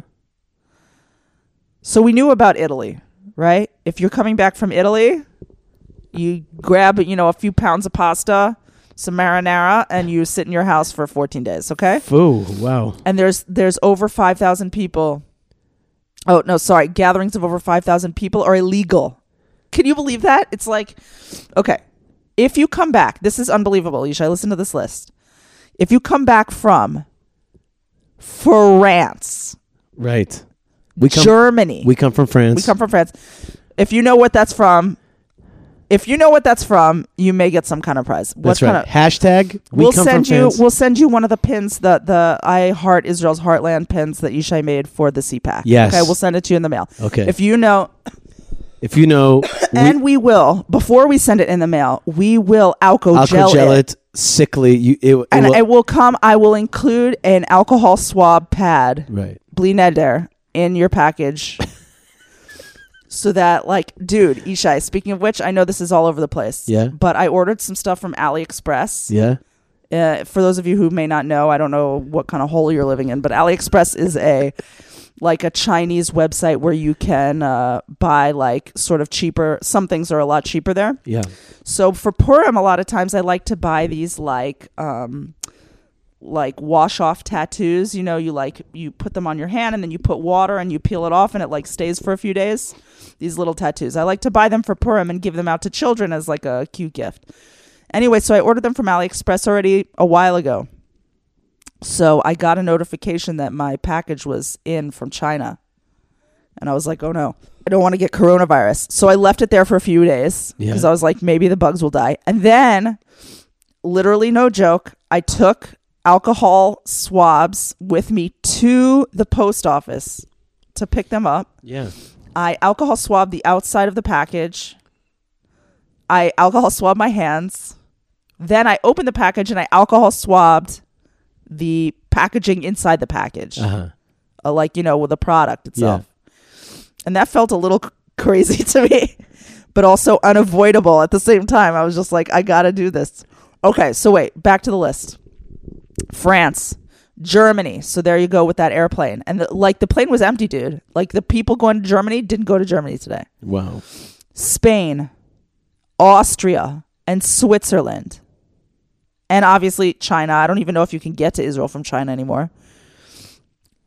They're like, so a lot of people are like, whoa, whoa, whoa, Israel, what are you doing? It turns out that for now, Israel is not going to be quarantining the United States. However, it turns out that the coronavirus has hit like New York City, which is code for it's coming to Israel. Like that's another way to say. It's like, how could you not be quarantining? That should be the flight that they quarantine. I think that they're scared to cut that one off because that's like the last straw kind of thing. Like if we cut off New York, that's like saying that we cut off everything. But it's already hit Westchester, it hit Rochester or something like that. It's hit these like different places. My sister, who has kids in New York City, she like kept her kids home from school. So it's going all over the place. Some people think Israel's being a little extreme, but Israel is a country that like does not take its health lightly. I think maybe it's a Jewish thing. I don't know. I think that Israel is like, they don't want the kids to get sick. They don't want the grandma to get sick. They want everyone to be healthy. Mm-hmm. Mm-hmm. And in Iran, they got it right in the parliament for some reason. Yeah, like 8% of parliamentarians have coronavirus now. Okay, Malka, a few emails. Okay.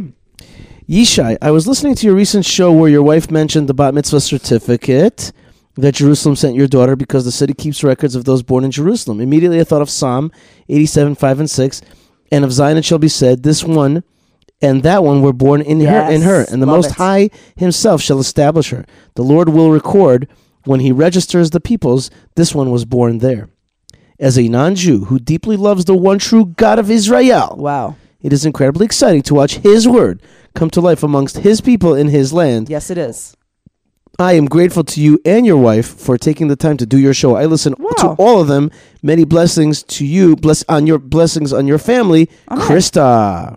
Thank you, Krista. Nice, huh? That's super nice. I tell you. Wow, blessings back on you, Krista. Yeah. Blessings from the Holy Land and from Judea and from Jerusalem. This is from Elaine. She says, Shalom Isha, I just finished listening to this week's show. I really appreciate that you put out these shows because you are sharing the truth and beauty of Israel with the world. I had a thought about... Why do you keep saying Israel? I don't know, because it's coming from people from around the world. I had a thought about coronavirus. Yes. Currently, it appears to be spreading rapidly through Iran. Perhaps Hashem is using this. It seems ironic that this is the season of Purim. May you go from strength to strength. Amen. Blessings from Elaine. All right. Thank you, Elaine. I wanted to. There was definitely another. Is this the one? Let's read just a little bit of this one. Yishai, Shabbat Shalom. I've been listening to you on and off since Arutz Sheva days. I've been following you on your podcast and Instagram. The last few episodes, I've been struck by the relationship you share with Malka. You finish each other's sentences, more like we cut each other off, and can correct each other on Torah, Israel, and family. Listening to you is like having coffee with a young couple filled with love and joy. You stun me at how American you sound, and then how quickly you jump into fluent Hebrew. Also, you sound like fun-loving people sometimes. We do love fun. Yes, I catch myself... What do you mean sometimes? What does that mean? Sometimes I'm not fun-loving. Sometimes I'm really a grouchy jerk. Okay. Okay. I just don't want anybody to know that. I catch myself... Well, luckily you didn't say that on the air. Good. We'll cut that out. I catch myself laughing at you, with you, during the podcast, as I could sense how much you both love Hashem, Torah, and Eretz Yisrael, and each other. You are a mitzvah. To all you receive your insights and wisdom. Hebron is blessed to have you as an ambassador and advocate. Wow. Feel free to send emails every day. This is from Mark. Thank you, Mark. That was very, very nice of you. What's AR? AR, is that Arizona? Or is that... Oh, no, I'm feeling stupid right now. In Arkansas. Arkansas. That's exactly what it is, Arkansas. Arkansas. I think I was in Arkansas. I was in the state of Arkansas. You ever heard of something called Texarkana? Yeah, I know Texarkana, but I was in Texoma. Which is the region of Texas you're from. Yes, I'm from Texoma. That's right. Arizona sounds so exotic. Arizona's AZ. Right. Okay. What else? This is from Jeff. Hi, Isha. I've listened to you since long ago. I first heard about Matisyahu from a mention you and Malka made on him on Arutz Sheva. One day. Take care, my friend, and may you return from D.C. safe and sound. I pray that one day to visit the mamas and the papas in Hebron. Yes. Amen. I hope you do too. Pray you can be my guide. Aw. Shalom Achi from Jeff. Absolutely, Jeff. Looking forward. What an opportunity. That was awesome. I also talked about my new shoes, the leather brown shoes that I bought. They're pretty snazzy. They're cool, and I just saw them in the CPAC. I saw them in the video. You saw them in the video, right? They were standing out. They look good, right? Yeah. Yeah, they look good. Because They I could have gave you worn that my flashy look. because I could have worn my kind of dusty Hebron shoes. This is from which there's no shame in. No shame in at all. The dust of Jerusalem is like a... Yeah, but it's also nice to have the sheen of Saks Fifth Avenue. Anyway... You got it in Saks Fifth Avenue? No, the closeout place. What is Saks Fifth Avenue? Outlet? Yeah. Yeah. Wow. Still overpriced. So lucky. Yishai, wear your new shoes in the best of health. Also, buy vitamin C in at least 1,000 milligrams a day for you and your whole family. Gotta buy the vitamin C. As a you have some, don't we? I don't know. Yeah, sure we do. As a prevention against the virus. Try to find a plant-based vitamin C instead of ascorbic acid. Huh. Some are made in the UK and Canada instead of China. I bought Rose Hips vitamin C in Israel. It will also boost your immune system, but this phone keeps going black. But it is particularly good against the virus. Buy some barrels of them.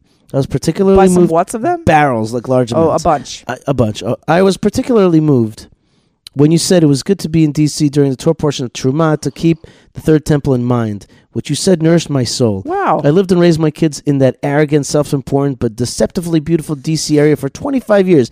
And I'm glad to now live and thrive in Israel, in Eretz Israel, in the land of Israel. What, not Israel? My dream. Israel. My dream. That's right. God keep you well, and may you be everything. May you be everything a shaliach must be in these times. Shabbat shalom from Chaya. Wow, thank you, Chaya. That's awesome. Wow, Isha, these are incredible emails. These are all emails you got this week? Yes. Wow. Yes. And how do people email you if they forgot? Yishai@thelandofisrael.com. I want to keep going. There's even an email here I've got to get to, but we're going to get through. We're going to read them straight through. Hi, Yishai. I'm a great fan of your podcast with Rabbi Mike Foyer. I listened to your broadcasting out of Washington today, and again, you emphasized dropping you an email, so I will really need your advice. I will. I really need your advice on settler view on something. Recently, a university in Connecticut canceled their pro-Israel speaker list and exchanged it with this organization, Friends of Roots. Huh. Never heard of them. Tell me, this organization creates a message that is not true. We, Jews and Palestinians, are not equally rooted in the land. The Jewish people are rooted there over thousands of years. The Palestinians, who came from different Arab countries, have lived there and might have been rooted over 2-3 generations, but nothing in comparison to our history there. I also question the talk of a certain rabbi.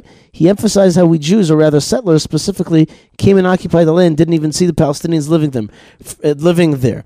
For him, and him, on behalf of others, they didn't exist. I want to write an article in this organization and see it as a dangerous cover. I really appreciate your view on them and how you, as a settler, saw and see the Palestinians. This is from Julia. Okay. Just very quickly, I want to say this very quickly.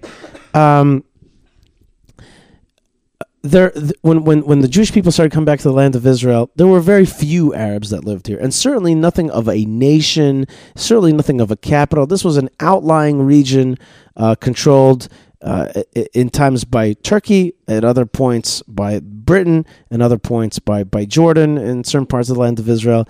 The majority of Arabs, and there's a very thick and almost impossibly hard to read book called From Time Immemorial, which lays out the following. Through a lot of data, lays out the following very simple fact. Okay. The majority of Arabs have come here in the last 150 years. The majority of Arabs came here because the Zionists provided job opportunities. That's the fact. Okay? The majority of Arabs are here as, I would say, a type of migrant worker. All right? That does not mean that they're not totally from here, that they're not from the region, this and that. Or that they're not people, that they don't deserve human rights. I'm not saying anything like that. But what I am saying is, if you tell me that they have some kind of inalienable right of self-determination, inalienable right of self-determination, I say that is false.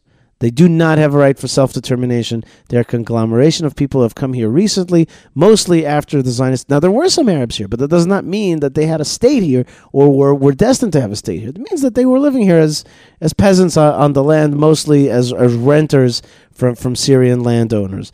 The bottom line is there's no peoples that have the deep connection, the historical connection, the connection that was also recognized as such in the 20s by the international community, and certainly, my friends, not the God-given promise to control, to own, control, and develop this land and create God's house on this land. Okay, let me find yet one more. That, by the way, is not a settler opinion. Right, that was not a settler opinion. That is an opinion. Right. Dystopian reference from Laura. She says the story Malka was referring to is from the Martian Chronicles by Ray Bradbury. Never saw the movie, but it was also deeply, I was also deeply affected by the story. Are we talking about the one with the library and the glasses? Yes, I think she was referring to that. But I remember that. But I certainly remember that in. I think it was Twilight Zone. Twilight Zone. But thank you for that reference. Okay, very good. All right. Oh gosh, there's one more email. Oh, everybody knew that song, the Cheeseburger in Paradise was by Jimmy Buffett, writes Dan, my good friend Dan from California. And the Day by Day song is from the musical Godspell. So that line in that movie, Meet the Parents. Know a lot of stuff. Meet the Parents, Day by Day. Yeah, that was a letdown. I wish people had not informed us of that. That's okay. Also, my dad and sons and I will be walking on Masada. Wow. On a certain date. I know the Hebron. Wait, is it a certain date by which is like basically not going to happen because everyone's going to be in their house from coronavirus? Don't know. That makes me wonder. Also, Pesach is coming. What's going to be? Anyway, keep going. Any case, so he asks whether I'm going to be touring in Hebron. I got to get in touch with him. That's my good friend Dan. Dan, God bless you. And then Dan's also a donor to the Chef Fleischer. Thank you so much, Dan. So I want to really thank him. You got to make sure you reach out. I really do appreciate it. 1 second, Malcolm. I'm getting there. I'm getting them. Just scrolling back. Oh, here's another. David writes, Godspell. Ironic because you're making. Oh, forget it. Anyway, anyway, Day by Day. All right, that's from my buddy David. But there is a important email that's coming. Here we go, Malka. Hey, this is from Judah. Hey, guys. Great show this week, but there are only 2 parshiot named after non-Jews. What about Noach? Wasn't he, by definition of the mitzvot of Bnei Noach, a non-Jew as well? Yes. Keep up the good work. So there you go. Solid. Okay. Malka, is that the one? No, that's not the one. Because that is important. It could be that the person.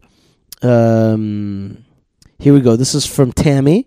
She writes, "Oh, Yishai, you say the best things. Joy is mine. Joy is mine." Wow, Yishai. That's what I wrote. You and Tammy got to hang out. I guess I said joy is mine. Joy is mine. She writes my new words.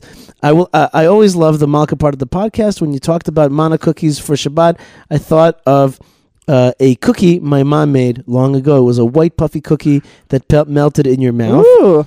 I know. If this is, I don't know if this is the same, but here's a recipe I found. Oh yeah. Okay, I love a recipe. That's right. It's from tasteofhome.com. Are you familiar? I love Taste of Home. Are you serious? Yeah. We didn't make them fancy like this. Just spooned little mounds on cookie sheet. Right. So Tammy in Colorado, she says, I would vote for Netanyahu. He's a strong leader, or it seems to me on the other side of the world. Dude, that's like the other thing we didn't talk about. Did you talk about that with Rabbi Mike today on the show? About what? The election? Oh, we talked about it. We talked about it for 40 minutes. Good, great, because I do not want to talk about it. She writes, I don't know much about the peace plan, but when I saw the map with Palestine areas within the land of Israel, didn't seem so good. Yeah, it didn't seem so good to me neither. It looks like land giveaway.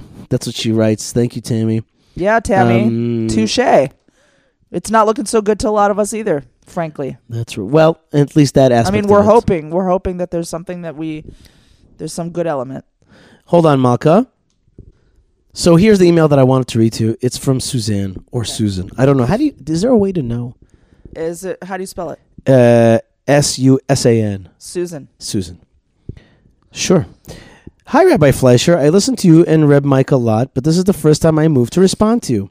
I'm a Ba'alas Tshuva. Yeah. I'm a returnee to Jewish life. observancy. Having grown up totally secular and ignorant. My mother also grew up in Brooklyn to Russian immigrant parents in the 20s and 30s, totally secular. It was my father who wanted to have a kosher home. So my mother learned a little, and we had a sort of kosher home, 2 sets of dishes, and another for Pesach, and shopped at the kosher butcher. but knew nothing about hechsherim. You get the picture. So my father thought nothing of bringing bacon into the house occasionally. Oh, what did I know? But we were never, interestingly, allowed to have milk on the table with a fleshig meal. Never had a cheeseburger. It's exactly what you said about milk and meat thing being so definitional. My husband and I became Baalei Tshuva after we got married.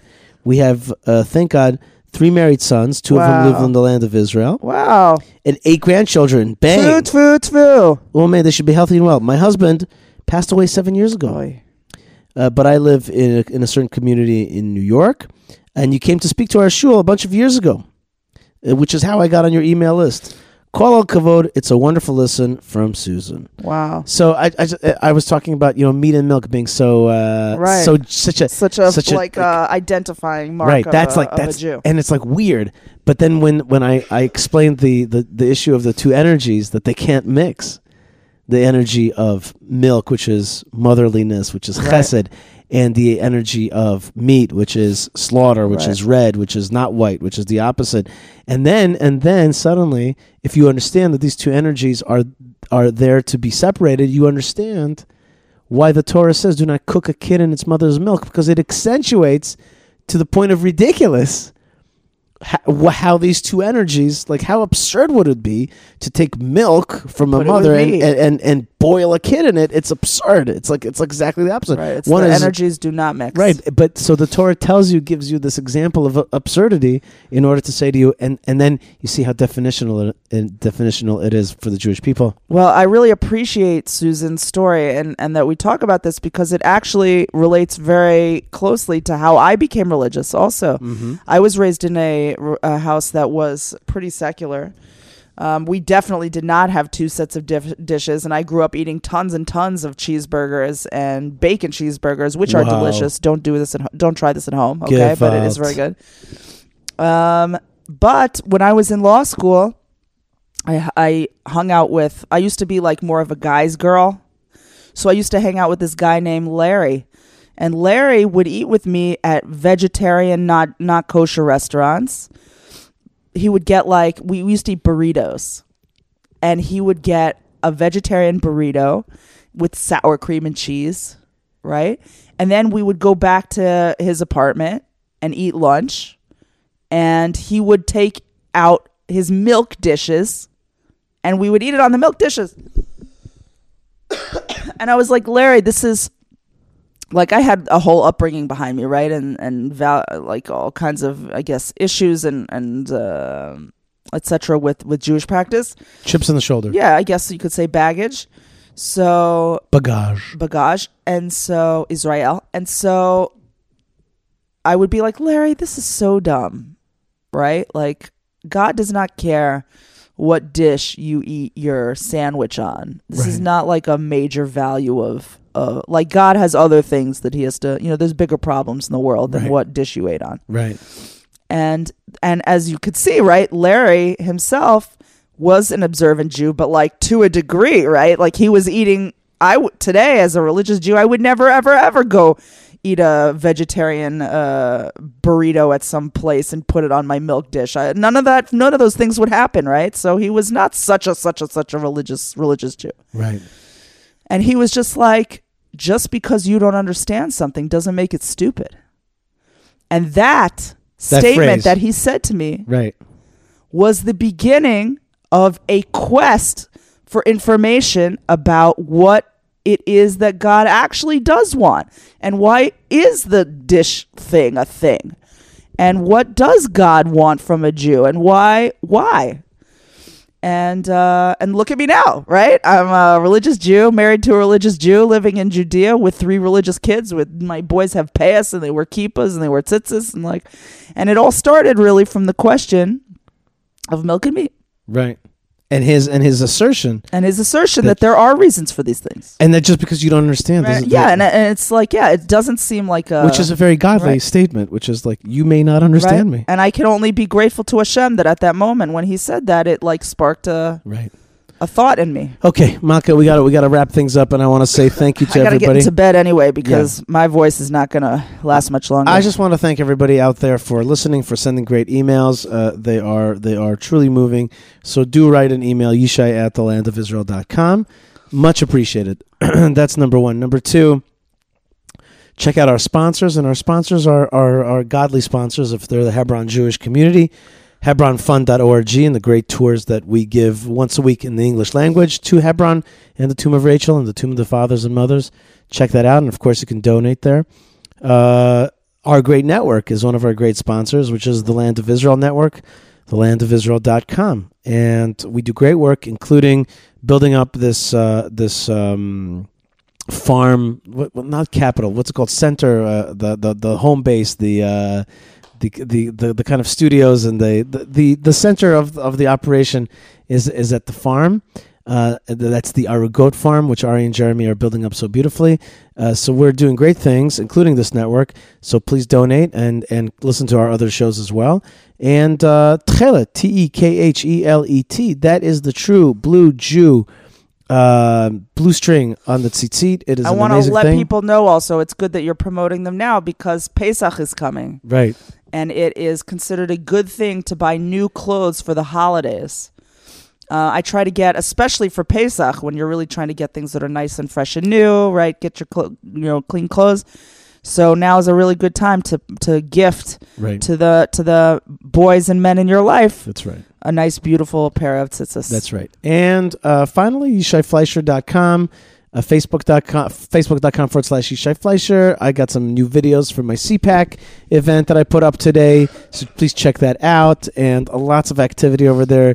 So, do your part. Do the thumbs up and the retweeting and the reposting and send it to a friend and do the stuff to get out more light to the world. If you think it's light, you know what I mean? I don't want to be presumptuous here. But if you think there's light there, then please share it. Give somebody else the gift of light. And that's about it. I want to wish everybody a happy Purim. Healthy. Happy, healthy Purim. That's right. I want to wish everybody a refuah shlema, including you, Malka Fleischer. Thank you, Amen. A full recovery, and all the people who've been struck by the coronavirus, etc. Just only health, only briut, lots of simcha, lots of separating milk and meat, lots of joy and love. And blessings from the land of blessings. Blessings for a great Purim, and may we see that's the hidden revelation in Purim. May we see the revealed revelation in the Purim and the Pesach of the great Exodus, leading to a truly rebuilt third Beit HaMikdash in the land of Israel. We'll figure out the politics. We'll deal with the minorities. We'll give, the good minorities will be blessed. The bad ones will be ousted. Kids will get their presents. Manna will come from heaven. Your bank accounts will be flush, and all you want to do is learn Torah. All our clothes will look good on us. That's right. And always ironed. It'll be like a 9-iron world, And at the end, really, it'll all be a time where we can get closer to spirituality, godliness, and understand God on a much deeper level, and the whole world will be as one, only for one reason, not because we're going to be homogenized, but rather we're all going to look up to heaven and the great knowledge that's there. So that's about it. God bless you, folks, from the land of blessings, which is being blessed as the Jewish people are being ingathered into the land of Israel. Many, many blessings are coming into this world, including great knowledge. That's it, Malka. Shabbat Shalom and Chag Sameach. Feel good. God bless you. Amen. Amen.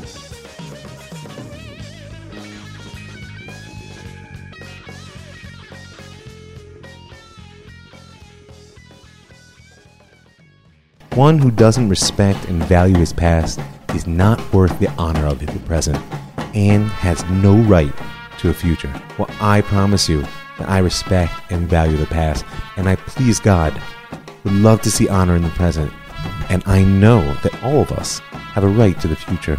I'm Rav Mike Foyer, and this is The Jewish Story.